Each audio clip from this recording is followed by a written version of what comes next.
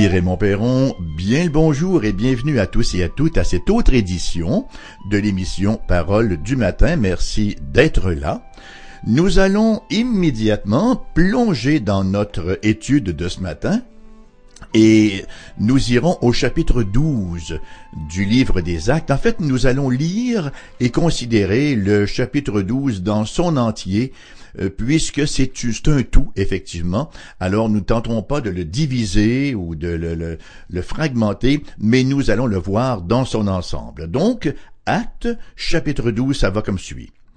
Vers le même temps, le roi Hérode se mit à maltraiter quelques membres de l'Église, et il fit mourir par l'épée Jacques, frère de Jean.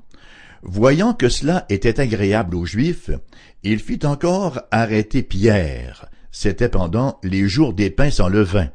Après l'avoir saisi et jeté en prison, il le mit sous la garde de 4 escouades, de 4 soldats chacune, avec l'intention de le faire comparaître devant le peuple après la Pâque. Pierre, donc, était gardé dans la prison, et l'Église ne cessait d'adresser pour lui des prières à Dieu. La nuit qui précéda le jour où Hérode allait le faire comparaître, Pierre, lié de 2 chaînes, dormait entre 2 soldats, et des sentinelles devant la porte gardaient la prison. Et voici, un ange du Seigneur survint, et une lumière brilla dans la prison. L'ange réveilla Pierre en le frappant au côté, et en disant « Lève-toi promptement ». Les chaînes tombèrent de ses mains. Et l'ange lui dit, « Mets ta ceinture et tes sandales. » Et il fit ainsi. L'ange lui dit encore, « Enveloppe-toi de ton manteau et suis-moi. » Pierre sortit et le suivit, ne sachant pas que ce qui se faisait par l'ange était réel, et s'imaginant avoir une vision. Lorsqu'ils eurent passé la première garde, puis la seconde, ils arrivèrent à la porte de fer qui mène à la ville, et qui s'ouvrit d'elle-même devant eux. Ils sortirent et s'avancèrent dans une rue. Aussitôt, l'ange quitta Pierre. Revenu à lui-même, Pierre dit, « Je vois maintenant, d'une manière certaine, que le Seigneur a envoyé son ange et qu'il m'a délivré de la main d'Hérode et de tout ce que le peuple juif attendait. » Après avoir réfléchi, il se dirigea vers la maison de Marie, mère de Jean, surnommée Marc, où beaucoup de personnes étaient réunies et priaient. Il frappa à la porte du vestibule, et une servante, nommée Hérode, s'approcha pour écouter. Elle reconnut la voix de Pierre, et dans sa joie, au lieu d'ouvrir, elle courut annoncer que Pierre était devant la porte. Ils lui dirent « Tu es folle !» Mais elle affirma que la chose était ainsi. Et ils dirent « C'est son ange !» Cependant, Pierre continuait à frapper. Ils ouvrirent et furent étonnés de le voir. Pierre, le rayant de la main fait signe de se taire, leur raconta comment le Seigneur l'avait tiré de la prison, et il dit « Annoncez-le à Jacques et aux frères », puis il sortit et s'en alla dans un autre lieu. Quand il fit jour, les soldats furent dans une grande agitation pour savoir ce que Pierre était devenu. Hérode, s'étant mis à sa recherche et ne l'ayant pas trouvé, interrogea les gardes et donna l'ordre de les mener au supplice. Ensuite, il descendit de la Judée à Césarée pour y séjourner. Hérode avait des dispositions hostiles à l'égard des Tyriens et des Sidoniens, mais ils vinrent le trouver d'un commun accord. Et après avoir gagné Blaste, son chambellan, ils sollicitèrent la paix parce que leur pays tirait sa subsistance de celui du roi. À un jour fixé, Hérode, revêtu de ses habits royaux et assis sur son trône, les harangua publiquement. Le peuple s'écria « Voix d'un Dieu et non d'un homme !» Au même instant, un ange du Seigneur le frappa parce qu'il n'avait pas donné gloire à Dieu, et il expira, rongé des vers.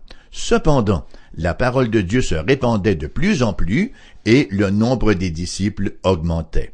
Barnabas et Saul, après s'être acquittés de leur message, s'en retournèrent de Jérusalem, emmenant avec eux Jean, surnommé Marc. Alors voilà cette bonne portion d'écriture qui, je l'espère bien, va faire notre délice aujourd'hui. Au chapitre 11, après la conversion de Corneille, Pierre, on l'a vu, a justifié son attitude devant les Juifs de Jérusalem. Et ensuite, un peu plus loin, dans ce même chapitre-là, nous assistons à la naissance de l'église d'Antioche. En tant qu'être humain, là, toujours en mal de spectaculaire, nous affectionnons particulièrement les récits extraordinaires de protection divine. Hein? On lit avec joie et avec enthousiasme l'histoire de Shadrach, Meshach et Abednego dans la fournaise ardente.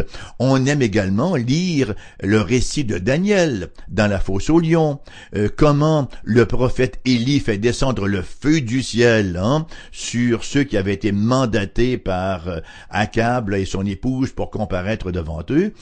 Mais Étienne, parce qu'il y a aussi Étienne, et il y a Jacques, le frère de Jean, et il y a également Paul, qui, eux, ont une histoire un peu différente. Oui, c'est très spectaculaire aussi, mais ce n'est pas une délivrance, là, comme on le voit dans les récits que nous avons lus précédemment dans l'Ancien Testament. Par exemple, dans le cas de Paul, au chapitre 14, verset 19 et le verset 20, nous lisons: Alors survinrent d'Antioche et d'Icône des Juifs qui gagnèrent la foule et qui, après avoir lapidé Paul, le traînèrent hors de la ville, pensant qu'il était mort. Mais, les disciples l'ayant entouré, il se leva et entra dans la ville. On voit effectivement qu'il y a eu là, encore une fois, une intervention miraculeuse pour délivrer Paul d'une mort qui nous apparaissait certaine. Nous sommes, chers amis, invulnérables, je dis bien nous sommes invulnérables, tant et aussi longtemps que notre course sur terre n'est pas terminée. Bien sûr, ce n'est pas un prétexte à la témérité. On ne dit pas, je suis invulnérable tant que ma course sur terre n'est pas terminée, donc je traverse la rue les yeux fermés sur les feux rouges. Non, on est quand même des gens responsables, mais le fait demeure, c'est que tant et aussi longtemps que notre temps sur terre, Dieu qui a déterminé la durée de nos jours n'a pas atteint son terme, nous sommes invulnérables. Et ici, Dieu rappelle Jacques dans la gloire, voyez-vous, et il délivre Pierre d'une situation désespérée. Alors pour Jacques, voilà, c'était la fin de son pèlerinage. Pour Pierre, qui était dans la même situation, exposé au même danger, à la même situation désespérée, lui pourtant, il continue sa course. Voyons dans un premier temps l'intrigue d'Hérode. Luc nous rapporte toute une série de conversions extraordinaires. Dans son récit, nous avons vu les 3000 personnes qui se sont converties à la Pentecôte. On a vu également le succès de la campagne d'évangélisation de Philippe chez les Samaritains. On a vu également la rencontre à salut de l'eunuque avec Philippe. On a vu la conversion de Saul, qui deviendra l'apôtre Paul. Et on a vu aussi la visite de Pierre, après une intervention miraculeuse du Seigneur, visite donc chez Corneille et sa maison qui deviennent aussi chrétiens, et aussi la naissance de l'église d'Antioche. La parole de Dieu se répandant en cercle concentrique. Luc s'apprête maintenant à faire le récit du premier voyage missionnaire, et ça, c'est un grand pas en avant pour l'Évangile, Mais d'abord, on assiste à un recul. On assiste à la mort de Jacques, le frère de Jean, et encore une fois, à l'emprisonnement de Pierre. Nous sommes ici devant deux des leaders de Jérusalem. Imaginez un tout petit peu la congrégation de Jérusalem qui voit ces deux principaux leaders leur être raflés ainsi, l'un par la mort et l'autre par la prison. Ce que nous voyons ici, c'est un grand contraste aussi entre la puissance destructrice d'Hérode et la puissance rédemptrice de Dieu. Nous avons ici en même temps toute la trame, je dirais, de l'histoire de l'Église. Alors que le balancier va comme suit, on passe de l'expansion à l'opposition, de la croissance à la décroissance, de l'avance au recul. Cependant, toujours avec l'assurance que le Seigneur bâtit son Église et que les portes du séjour des morts ne sauraient d'aucune manière prévaloir ultimement contre elle.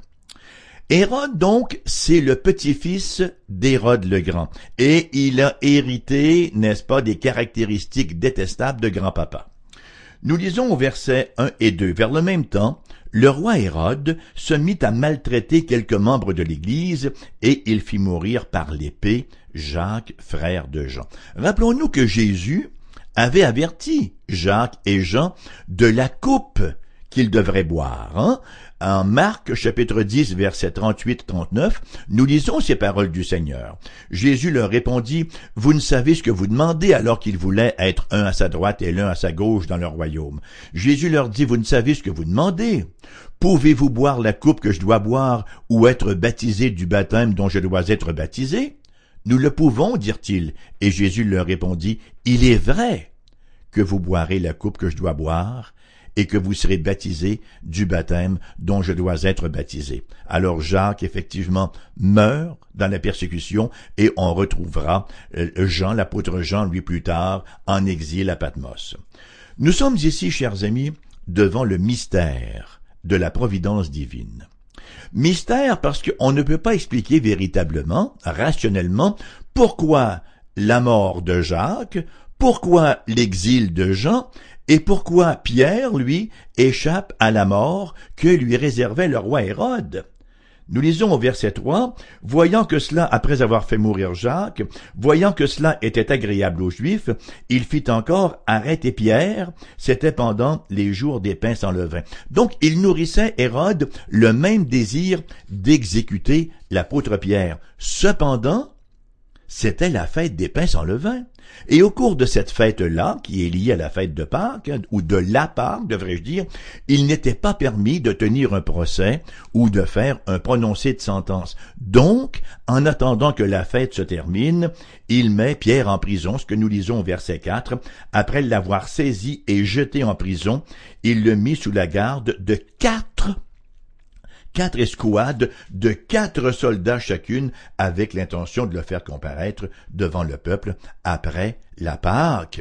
Alors nous retrouvons Pierre, prisonnier, à sécurité maximum, en vue d'un procès qui se voudra bien sûr un procès bidon, suivi d'une exécution.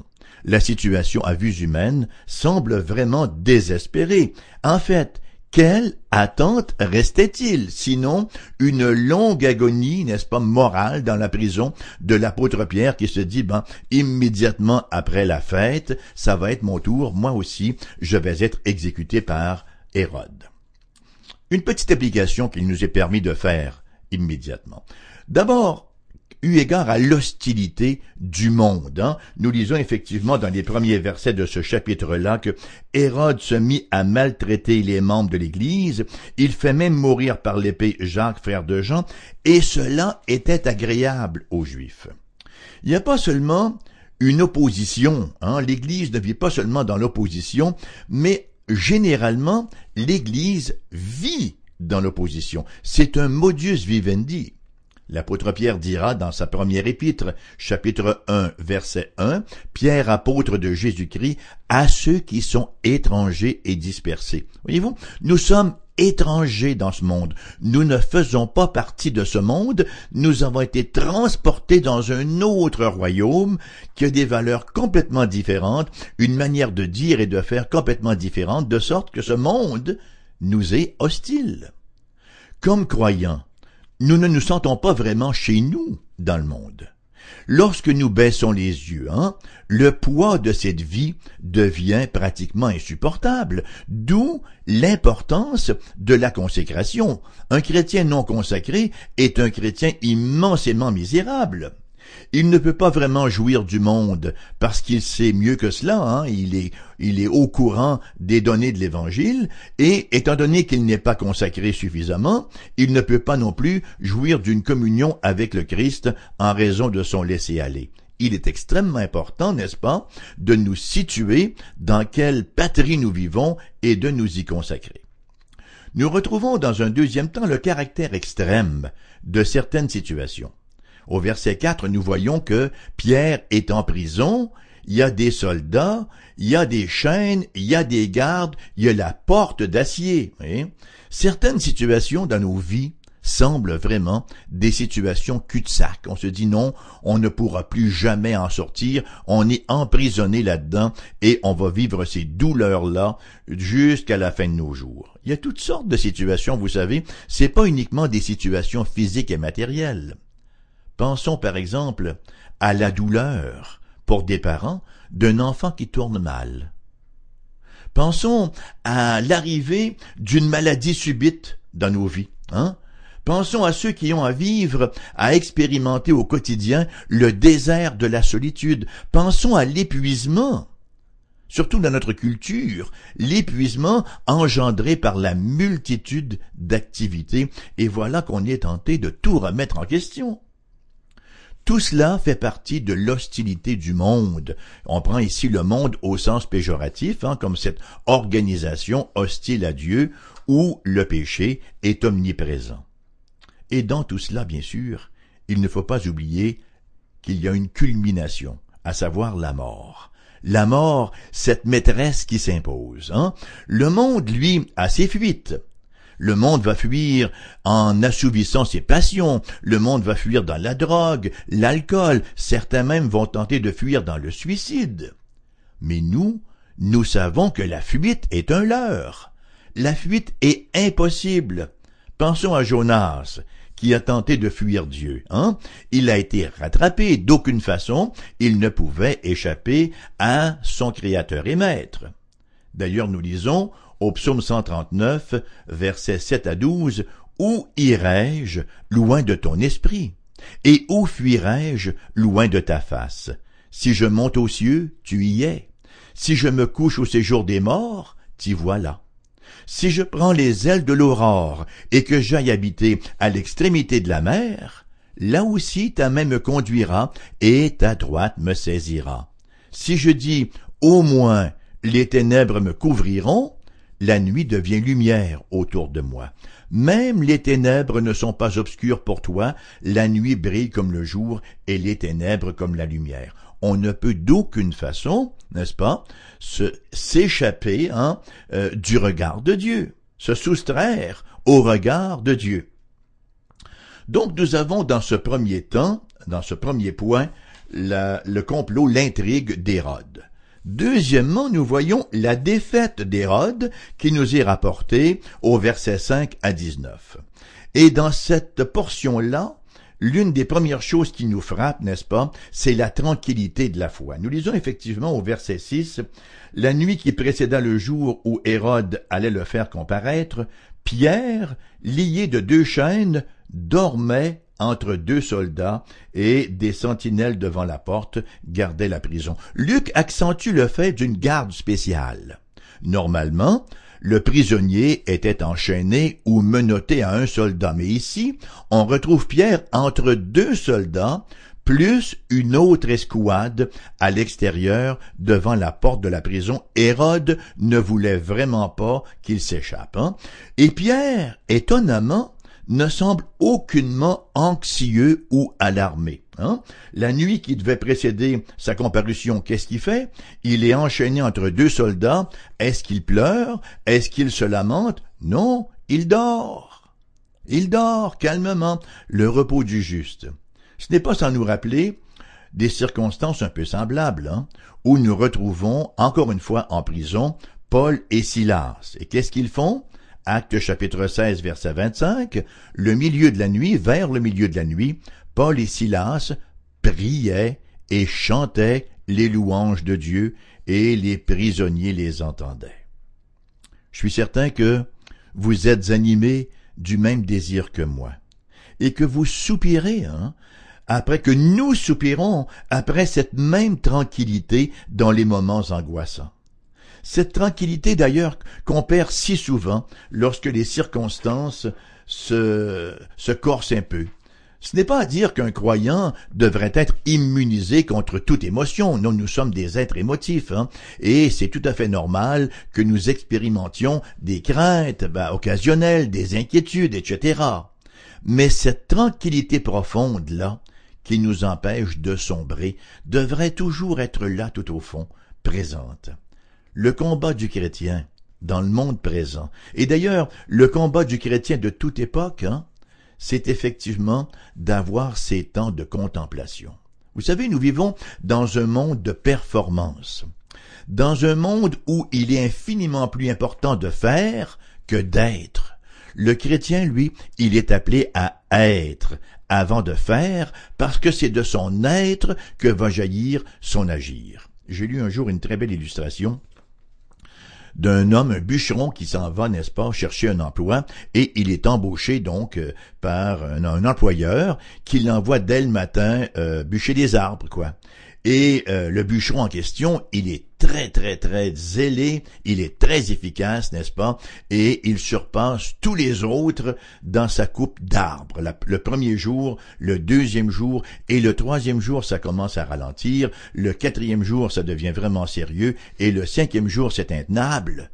De sorte que le patron va le voir, mais il dit, qu'est-ce qui t'arrive? L'homme lui dit, mais pourtant je fais montre du même zèle, je travaille aussi fort et même davantage, mais il y a moins d'arbres qui tombent. Et le patron subitement lui demande, mais est-ce que tu as aiguisé ta hache? Et l'autre de répondre non. Nous avons besoin, par la prière, par la méditation de la parole, d'aiguiser nos armes spirituelles, n'est-ce pas, pour être en mesure de faire face à toutes les situations de nos vies. Et c'est un peu ce que nous lisons d'ailleurs dans la suite du texte de ce matin. Nous voyons la ferveur de l'Église dans la prière. La ferveur de la prière de l'Église au verset 5. Pierre donc était gardé dans la prison et l'Église ne cessait d'adresser pour lui des prières à Dieu. Et au verset 12, après avoir réfléchi, il se dirigea vers la maison de Marie, mère de Jean, surnommé Marc, où beaucoup de personnes étaient réunies et priaient. Au verset 5, le beau mot grec « ektenos » qui veut dire intensément. Grande ferveur. Il priait avec ferveur. C'était pas uniquement une prière formelle du bout des lèvres. Non, c'était une prière où le cœur était investi.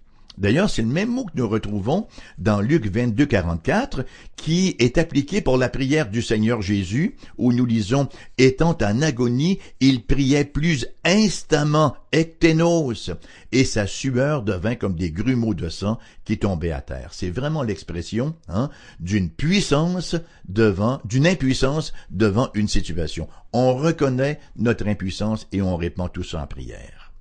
Sans doute que l'Église se rappelait les emprisonnements précédents et la prière qu'ils adressèrent avec Pierre et Jean, après leur libération. On s'en souviendra que le Seigneur leur donne de l'audace lorsqu'ils ouvrent la bouche pour proclamer les mystères de l'Évangile, que le Seigneur fasse en sorte, n'est-ce pas, de garder en bride toutes les puissances qui s'élevaient contre son Église. Ici, nous sommes en présence de deux communautés. Le monde et l'Église. Deux communautés rangées l'une contre l'autre, et chacune de ces deux communautés-là maniant une arme qui est appropriée à son statut. D'un côté, nous avons l'autorité d'Hérode, avec le pouvoir de l'épée, avec la sécurité de la prison. De l'autre, nous avons l'Église. Quelle est son arme? La prière. La seule puissance de l'impuissant, la prière. Vous savez, l'Église possède des armes différentes de celles du monde. Si l'Église de Jérusalem avait voulu combattre Hérode avec les armes d'Hérode, la défaite aurait été certaine. Rappelons-nous le combat épique entre Goliath et David. David, dans un premier temps, qui tente de prendre l'armure de Saul, et vraiment, il se rend compte que ça marche absolument pas. Alors, qu'est-ce qu'il fait? Il va à la rencontre de Goliath au nom de l'Éternel des armées. Malgré cette réalité-là, l'Église tombe souvent dans le piège de faire d'abord et surtout appel aux moyens du monde pour l'avancement du royaume de Dieu. En plus, souvent de fois, la science du monde prend le pas sur la théologie. On n'a qu'à penser à l'omniprésence de la psychologie dans l'Église. Bon, la psychologie peut avoir sa place, voyez-vous, mais elle ne peut d'aucune façon venir remplacer la théologie dans la cure d'âme. L'Église, dans son combat contre le monde, tend à mettre l'accent sur l'organisation, à mettre tout en œuvre pour se doter de moyens financiers, comment prélever des dons, à utiliser ses influences et ses relations, etc. Et cela est tout à fait correct, là. Là où ça devient répréhensible, c'est de croire que ces éléments-là sont des fins en eux-mêmes, de sorte qu'on s'y donne à cœur joie, au détriment de la prière en Église, de la prière au foyer, de la prière personnelle et en toutes circonstances. Quelles sont, chers amis, les armes avec lesquelles vous et moi, comme croyants, nous luttons. 2 Corinthiens chapitre 10, verset 4 nous le dit, car les armes avec lesquelles nous combattons ne sont pas charnelles, mais elles sont puissantes par la vertu de Dieu pour renverser des forteresses. Alors, intéressant de voir dans un premier temps la tranquillité de la foi, dans un deuxième temps la ferveur dans l'Église en prière, et nous voyons ici la suffisance de l'aide du Seigneur au verset 7 jusqu'au verset 17. Et on lit ce texte, comment l'ange vient délivrer Pierre, on lit ce texte et on s'émerveille en se disant que ces choses-là n'arrivent plus aujourd'hui, puis c'est donc de valeur. On aimerait donc ça que ça arrive encore aujourd'hui. Permettez-moi de vous dire que ces choses arrivent encore régulièrement aujourd'hui. Mais nous ne voyons pas toujours le genre d'ange que le Seigneur envoie en raison de notre limitation au rationalisme. Voyez-vous, il nous arrive occasionnellement de réaliser l'action divine dans telle ou telle circonstance, cependant que la plupart du temps, nous sommes aveugles. À une époque où on prédit la météo, on ne voit plus la providence divine dans la pluie et le soleil.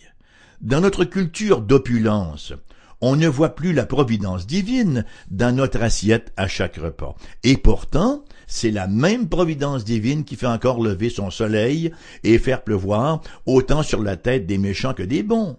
C'est cette même providence divine qui fait que nous avons tout ce dont nous avons besoin, qui fait que nous avons de la nourriture dans notre assiette à chaque jour, des vêtements également pour nous vêtir, et le reste. Quel sera l'agir divin dans chacune de mes circonstances? C'est très difficile à prédire ce que Dieu va faire. Une chose est certaine cependant, si je suis chrétien, Jésus est mon berger. Plus encore, il est le bon berger qui donne sa vie pour ses brebis.